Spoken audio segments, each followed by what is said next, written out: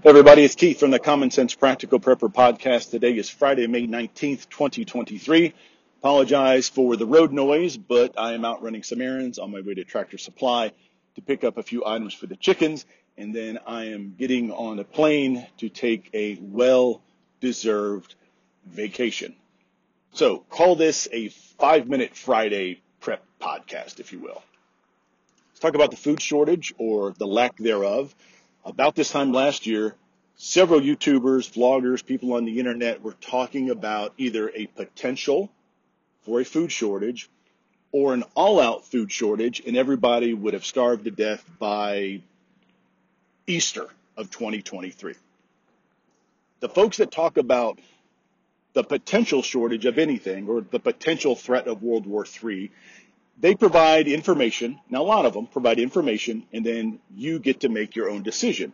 Some of them, the information they provide is a bit skewed, and it tends to steer itself towards doom and gloom, so starvation, World War III, or whatever it happens to be. And there's the people that just come right out and say it, we're all going to die, and it's going to happen in 3 hours. As far as food shortage here in Richmond, Virginia, I'm not in the middle of some grocery store food oasis by any stretch, but my Kroger, my Food Lion, Costco, Sam's Club, all the stores that I visit on a regular basis are stocked floor to ceiling with food. I'm not seeing a decrease in varieties. I know I spoke about you might go sometime this summer and you only might have 2 choices for dill pickles instead of 6. When you go into the bread aisle, you may only have 1 brand of wheat bread instead of the 4 or whatever it happens to be. Go to produce, you may only have 2 varieties of apples instead of 10. Your oranges may not look as orange. Grapefruits may not be there. Who knows? I'm not seeing it. And again, this goes back to something else I've spoken about is only worry about the things you can control. Don't be looking towards the next shiny thing that people are talking about.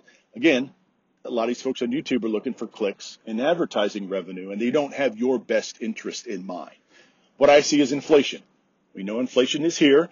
I am not an economic advisor, but I'm a guy with 2 eyeballs, 2 ears, and I have the ability of gathering information, and I do pretty well. I gather the information. I digest it as best I can. I get it from multiple sources, and I make an informed decision on that.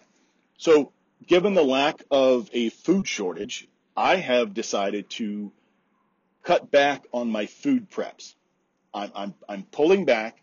I'm going to take the things that I currently have in my pantry, and I'm going to freeze dry more of that stuff. So things that have an expiration date, potentially in the next 12 to 18 months, I am going to experiment and then perhaps freeze dry some of that stuff and extend its shelf life another 10 or 20 years. Again, just something I'm going to experiment on, not saying that I'm going to take my whole pantry and dump it into my freeze dryer, but just something I want to look at and see if it's plausible. So I'm definitely pulling back on the food.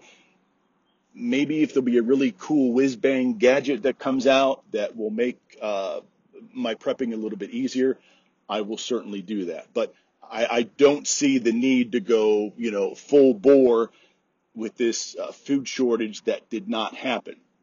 Now, food shortages in the world, absolutely, all over the place, and they're certainly not here. In about 14 hours, I will be in the EU. I will certainly take a peek. I've been to the EU several times. I will certainly take a peek and see what their situation is. Both their energy and their, food infrastructure is a lot more in peril, just because of the sheer volume of the number of countries that are around them. For us, just by the sheer volume and the acreage that we have, we're able to take care of ourselves. Granted, we ship a lot of that overseas to the highest bidder, but I think the infrastructure, food, power, and water is a little more fragile. That's the word I was looking for a minute ago. And the EU is a little more fragile. They rely on a lot of neighboring countries for exports or imports, and then they export. So I'll take a peek. I'm not expecting anything crazy, but maybe I'll give you an update when I get a chance. So again, I'm leaving on a jet plane in just a little bit, going on vacation. Hey, folks, as always, please be careful out there. Take care of one another. And until next time.